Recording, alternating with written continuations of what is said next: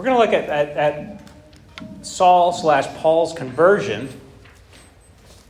But one thing that struck me this week, and this is where I'm going to spend most of the time talking tonight, is the similarity between Saul's conversion and Cornelius and his household's conversion. Those struck me, reading those together, it really struck me how similar they are, and it all seems to point to a common message. The overall theme of this section is the title of the book, the Acts of the Apostles. Right? Stephen has been martyred. We talked about that last time that we were in the book of Acts. And there's been a great scattering, but in classic God fashion, he turned that very sad, tragic event into an opportunity for good. And in fact, it led to a rapid spread of the kingdom, growth all throughout, way beyond Jerusalem and Judea and Samaria, which is what Jesus had said would happen when the Holy Spirit came on them and they began to witness. So the overall theme of the section is the Acts. We see the first person we see actually is Philip. He goes down to Samaria. All right, and so people in Samaria begin to, and great scene with the Ethiopian eunuch. I love that. He's just riding in his chariot, reading Isaiah. he's reading the Jesus chapter of Isaiah. Actually, there's lots of Jesus chapters in Isaiah. He's reading 53, and it's just a perfect scene. Like, God really liked Philip. He was spiriting him away here and there, and the opportunities to share that he gives him are just the low-hanging fruit. Right? He's in his chariot. He's reading Isaiah. He's reading about the Messiah, the suffering servant. And Philip goes, "What you reading, man?" He goes, "Do you understand what that means?" And he goes, "Well, how can I? I wish that someone would come and tell me what this means." And Philip's like, "Well, I can." It's one of those great evangelism moments. I don't know if any of you had that happen before, where it's just like, "Wait a minute. You want me to share it right now? You want me to share the gospel? Okay, yeah, great. Let's do this. Okay, we're going to do this now." So Philip goes, and he's a great evangelist. And if you ever want to study what a gifted evangelist looks like one of those kind of capital E evangelists, look at Philip's life. But then the story switches back to Saul. Saul was mentioned at the end of the martyrdom of Stephen. He was approving it. He was kind of the manager signing off on Stephen's execution. And here in the beginning of chapter 9, he says, Saul still breathing threats and murder against the disciples of the Lord. I mean, he has a deep... the best word for it, if you really understand what this means, is zeal. Okay? If you remember Phineas in the Old Testament, spear through the evildoers, both of them at the same time, that was zeal. Paul is breathing threats, and he's not just in a rage, he is zealous. Paul says later in one of his letters, I was zealous for the traditions of my fathers. These people came along and started preaching something that sounded completely foreign and disrespectful and dishonoring. Stamp it out. Throw a spear through it. Kill it. Whoa. There's reverb on this. It's good to know. We'll save that one for later maybe.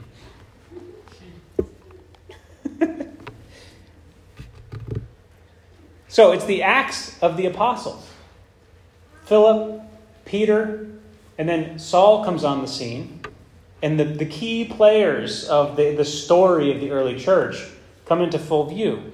But, do you hear that too? Hello?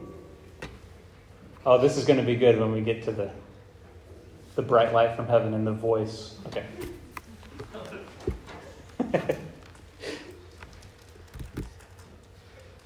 This big cast of characters. I love all the different characters in this part. There's the A-list players. There's Philip, Saul / Paul, and Peter. But then you have all these other kind of B-level characters that come in. You've got Cornelius. You've got Ananias. You've got Simon the tanner. I don't even think he ever says anything. He's just Simon the tanner, and he puts Peter up for a few days. Simon the tanner getting a shout out in the canonical Word of God. That's great. There's a huge cast of characters, but the main character of this section of Scripture is the Spirit. He is the main actor. This is the acts of the Holy Spirit. He is the one interacting with all of this diverse cast of characters and orchestrating. It's like a symphony of the move of God. The Spirit's going here, He's here, He's here, He's here, and bringing people together, having them share with each other what He told them while they were apart. And all these loops begin to close, and all these connections are made by the Holy Spirit. And so it really is, there's this part here, this part here, this part here. God is conducting this symphony of the move of the kingdom, the spread of the kingdom of God. And you just have little glimpses into the way that He is coming down and stepping into people's lives. So you've got Saul, you've got those traveling with him, you've got Ananias, you have the disciples at Damascus, you have the Jerusalem disciples. Barnabas comes in, makes another appearance. Cornelius, Simon the tanner, Simon Peter, and the people who are with Cornelius' family and his friends. He has them over. There's just lots of people, lots of interesting human life here, and the Spirit is working on everyone. So the similarities here are really interesting. Here in chapter 9, Saul is still breathing threats and murder against the disciples. Keep a finger there and then turn to chapter 10. At Caesarea, there was a man named Cornelius, a centurion. So he's a leading man, but not of the Jews like Saul was. Saul was a Pharisee of Pharisees, a well-known scholar and defender of tradition. Cornelius is a centurion of what was known as the Italian cohort. And he's not breathing threats and murder against the disciples. What's he doing? He's a devout man who feared God with all his household, and he gave alms generously to the poor and prayed continually to God. So if you read them side by side, you can see some pretty interesting similarities, but also some differences here. All right, let's keep going. So Paul is hell-bent on stamping out the Jesus sect.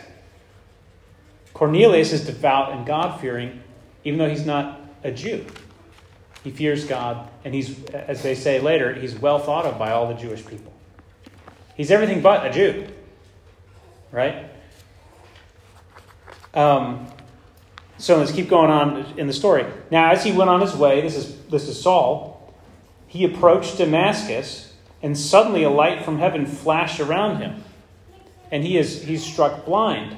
In chapter 10, it says, about the 9th hour of the day, he saw clearly. So Saul is struck blind. Cornelius sees an angel clearly. Jesus calls to Saul, and the angel calls to Cornelius, and they both begin talking to them by addressing them with their first name. Jesus says, Saul, verse 4, and he falling to the ground, he heard a voice saying to him, Saul, Saul, why are you persecuting me? It was probably more like, Saul, Saul. He just had to do that. Why are you persecuting me? And he said, who are you, Lord? He said, I am Jesus, whom you are persecuting. The angel of God comes to Cornelius over in chapter 10 and says, Cornelius. Doesn't have quite the ring as Saul. Cornelius. And he stared at him in terror and said, what is it, Lord? And he said, your prayers and your alms have ascended as a memorial before God. So Jesus tells Saul, Saul, why are you persecuting me? He comes in with a rebuke. Stop what you're doing. And with Cornelius, he comes in and he says, you're doing a good thing, man. And he has an encouragement from the angel.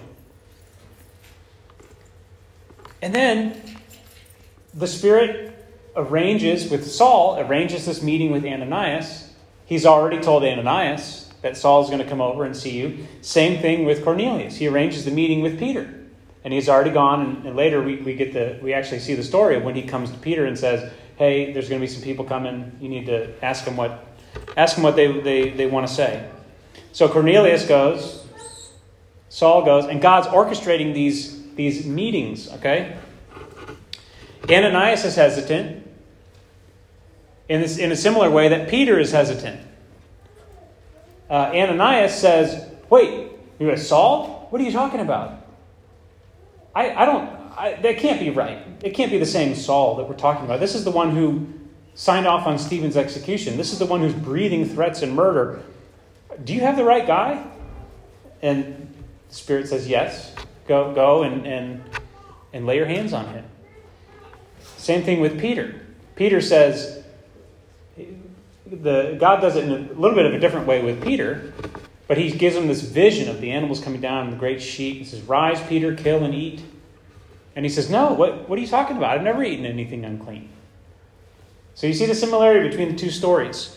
And then both afterwards, right after the conversion, Paul goes to the Damascus disciples first, and there's a cold reception there. Same thing in Jerusalem, except for the faithful brothers, and particularly Barnabas comes and he vouches for Saul. Same thing with Peter. When Peter brings the message of the word of God coming to Gentiles and the conversion of the Gentiles, and particularly Cornelius' household, it says the circumcision party were pretty ticked off. All right, so both of them have this incredible experience, and the people around them aren't really understanding or really on board with what God is doing. But there's two key verses here that I think are the reason and kind of the connecting link between what these two stories are trying to teach the church, the early church of that day, and as a result, the lesson that we need to hear from this section, one of the lessons that we need to hear from this section as the 21st century church. Is it still the 21st century? 2021 didn't change that, right? Okay.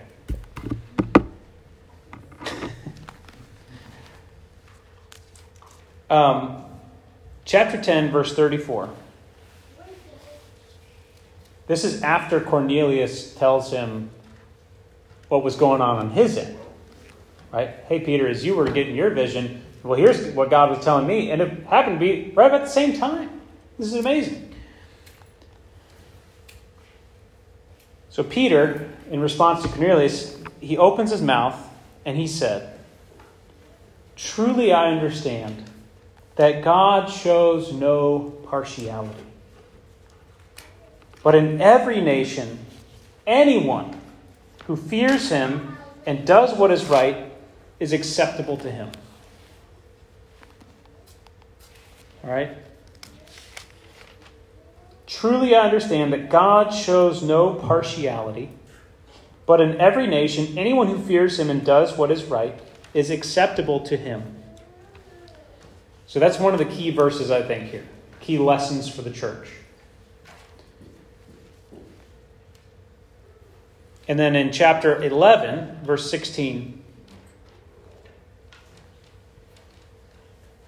and this is when Peter's reporting to the Jews in Jerusalem who are unsure about this Gentile business. And I remembered the word of the Lord, how he said, John baptized you with water, but you will be baptized with the Holy Spirit. If God gave the same gift to them as he gave to us when we believed in the Lord Jesus Christ, who was I that I could stand in God's way? When they heard these things, they fell silent. And they glorified God, saying, then to the Gentiles also God has granted repentance that leads to life. Everybody say amen, because this is why you're saved. Amen. This is why we're here. Any Jews? Any bloodline Jews here? I didn't think so. To Gentiles also, God has granted repentance that leads to life.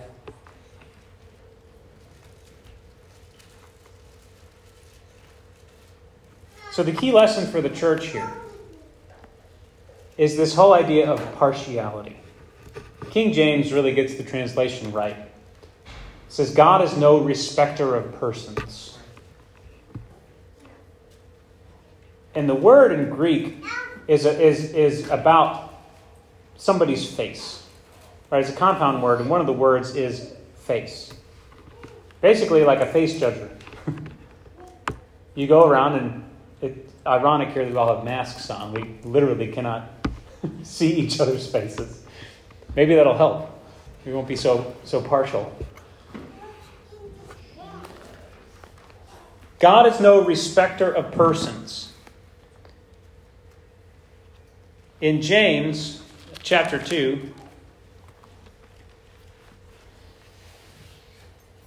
James, who must have witnessed all of these things there he was in the core of the Jerusalem church. He saw all these things happening. He saw all these transitions take place. This is what James has to say about partiality or respecting of persons. My brothers, show no partiality as you hold the faith in our Lord Jesus Christ, the Lord of glory. And here's where we get some good insight into how partiality works in the Christian community.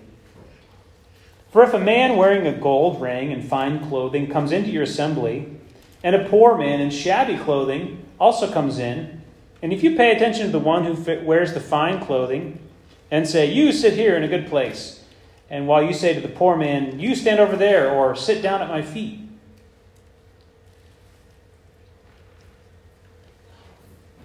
have you not then made distinctions among yourselves and become judges with evil thoughts? Have you not then made distinctions among yourselves and become judges with evil thoughts? Listen, my beloved brothers, has not God chosen those who are poor in the world to be rich in faith and heirs of the kingdom, which he has promised to those who love him? But you have dishonored the poor man. Are not the rich the ones who oppress you and the ones who drag you into court? Are they not the ones who blaspheme the honorable name by which you were called? If you really fulfill the royal law according to Scripture, you shall love your neighbor as yourself. You are doing well. But if you show partiality, now this is one of the few places in Scripture where it basically just comes out and says, this is a sin.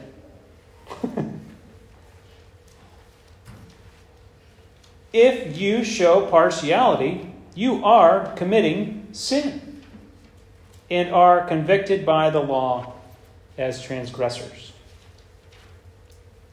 What I love about this portion of Acts is it shows all these little interactions. The Spirit has a clear agenda. The Spirit knows what he's doing. The Spirit has a plan. The Spirit is moving, bringing salvation to the lost, bringing salvation to Samaritans, bringing salvation to Gentiles. And all of these humans that are sprinkled, these very real, somehow they just come off the page when I read it. They're just very real people. Right? They have to decide whether to obey the voice of God or to trust their own understanding, their own read on the situation, or their own prior experience. The Spirit's moving. Ananias has to decide, you going to do what God says, or are you going to stay afraid of Paul? Cornelius has to decide. Peter has to decide. All these people have to decide. There are some people here who decide not to go with what God's doing because of their partiality. So partiality, Scripture clearly calls it sin. It is the deeper sin at the heart of what gets called racism or sexism or implicit bias. Right? All those things are trying to get at something, and they all fail because they're all just very narrowly viewed. The sin is partiality. The sin is being a respecter of persons. The sin is having one standard for someone and another standard for someone else. Have you not then made distinctions among yourselves? The whole idea was that God came to eliminate distinctions. The time of the distinction between the Jew and the Gentile is over. The wall has been broken down. He has made of two one new man, having broken down the dividing wall of hostility by his blood. Have you not then made distinctions among you? You're putting walls back up. And you're becoming judges. And God forbid that any of us ever become the judge. Become the standard. So partiality, or being a respecter of persons, takes many different forms.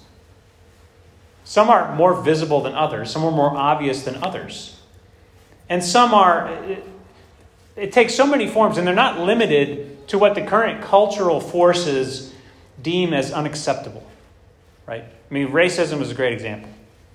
We all know, racism is like the cardinal sin of being an American.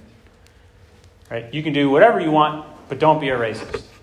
Right? I mean, that's what the current cultural outlook is. That's basically rule number one. But it takes so many other forms, and that are, I think, even more insidious and nefarious among the people of God. Respecting persons. Thinking you know who someone is by your read on their life. Whether it is the way they're dressed, whether it's by their personality, whether they can kind of charm you with their personality. There's lots of different ways we allow ourselves to treat people with different sets of standards based on the way they make us feel or what they say about themselves. And this is a really insidious problem in an age where, I mean, we literally know people in many ways through their whatever they publish about themselves on the internet. Right? We relate to them through what they've decided to reveal about themselves, and that's how we judge people. Right? And it's not even in a bad way. Oh, they must be a really happy person. Perhaps not. It's being a respecter of persons. So the Bible says in many, many, many places that it addresses impartiality, and it's under the category of justice. But it says in many places that we are not to be partial to the rich, but also we're not to be partial to the poor either. Because that would be being a respecter of persons too. Leviticus 19:15 says, "You shall do no injustice in court. You shall not be partial to the poor or defer to the great, but in righteousness you shall judge your neighbor." That means you use the same set of weights in your scales. Right? Proverbs says unequal weights are an abomination to the Lord. You don't weigh one person in one way and another person another way. Deuteronomy 1:17, "You shall not be partial in judgment. You shall hear the small and the great alike. You shall not be intimidated by anyone, for the judgment is God's." The judgment is God's. So the point is this, and the lesson for the church is this: partiality shuts us off to the move of the Holy Spirit. And it shuts others out from what God wants to do for them through us. God's desire is to reach people. And we need to decide and cry out to God that we would be a people through whom God can reach people. And not to inhibit and mangle God's desire to reach people by putting his desires and his commands through the filter of our own partiality. Right? You see this happening in several places in Acts 9 through 11. God's doing something, but partiality is in interpreting it in many different ways. And Ananias is unsure. Thankfully, he ends up obeying God and is a real minister to Paul. Now, this is the other cool thing about Saul and Cornelius. Saul was a Jew of Jews. Cornelius was a Gentile. It was hard for the Jews to wrap their minds around either of them being saved. There's just as much bewilderment and confusion about Paul's conversion as there is about the Gentiles. And God's teaching the church, I am moving. I am saving.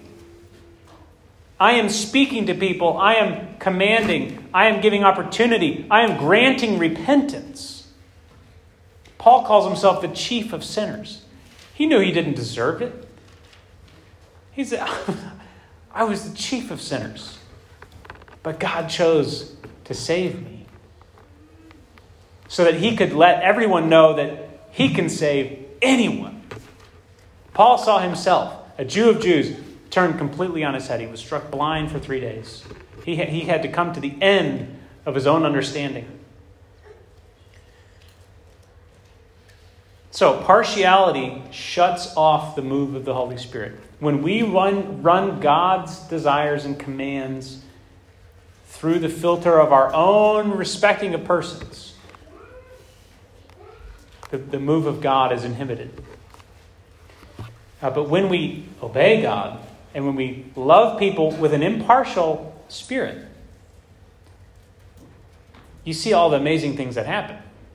When we respond to the voice of God and the move of God, well, that doesn't make sense, but I'm going to do it. God said it. It goes really well for those people. Even in the moment, I can't see, now why would you have me go and get with this guy Saul? I don't understand. He's going to drag me into prison. Do it. Do it. He ended up being the man that laid hands on Paul, that led to his baptism. What a guy, Ananias. He could have easily ducked out. Peter could have easily said, we're not going to do it. I'm going to have to run this by. I got to go talk to James and the guys back in Jerusalem. This seems a little premature. This seems a little radical. Talking about killing and eating reptiles. I can't go that far. I haven't even eaten with a Gentile.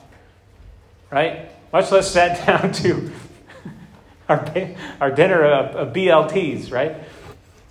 I can't do that. No, Peter says, hey, this is it. I'm seeing here that the gospel goes way deeper than I could have ever imagined.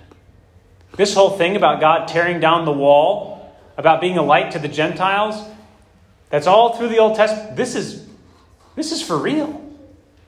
Like this is earth-shattering for real. So, the way to avoid partiality, and what we all need to submit ourselves to, is the judgment of God. Right? This is an often neglected part of the gospel, but it's all through the book of Acts. It is good news that Jesus is the judge, because he's impartial. He's not going to give.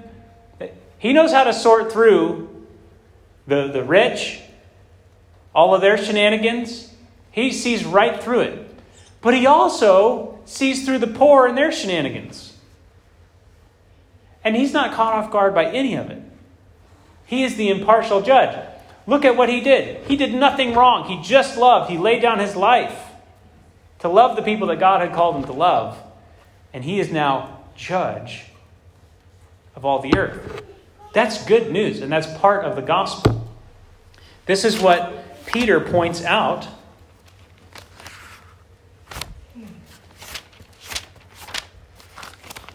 in chapter 10, when he's talking to Cornelius. Let's see where it is. Verse 36, as for the word that he sent to Israel, preaching the good news of peace through Jesus Christ, he is Lord of all. You yourselves know what happened through all Judea, beginning from Galilee after the baptism that John proclaimed, how God anointed Jesus of Nazareth with the Holy Spirit and with power. He went about doing good and healing all who were oppressed by the devil. This is the gospel. This is the straight gospel that he's preaching to Cornelius. And healing all who were oppressed by the devil, for God was with him, and we are witnesses of all that he did, both in the country of the Jews and in Jerusalem. They put him to death by hanging him on a tree, but God raised him on the third day and caused him to appear, not to all the people, but to us who had been chosen by God as witnesses, and ate and drank with him after he rose from the dead. And he commanded us to preach to the people and to testify that he is the one appointed by God to be judge of the living and the dead. Hey, this is what Peter's saying. You know what?